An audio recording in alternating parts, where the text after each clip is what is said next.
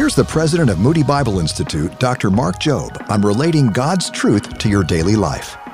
If there's anybody without sin, the only one in the entire crowd that was without sin was the one that was stooped down, writing in the sand, Jesus the Messiah, the spotless Lamb of God, who had never sinned from the beginning and to the end, who never sinned in any way. The only one that had the right to condemn her was the one that was offering grace.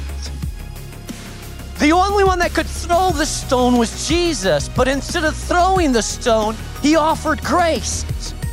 That's the power of the gospel, that the one person who has the power to condemn you, the one person who has the right to say, I'm perfect and you're not, instead, he offers the grace that pushes condemnation away. For more truths to transform your life, go to boldstepsradio.org.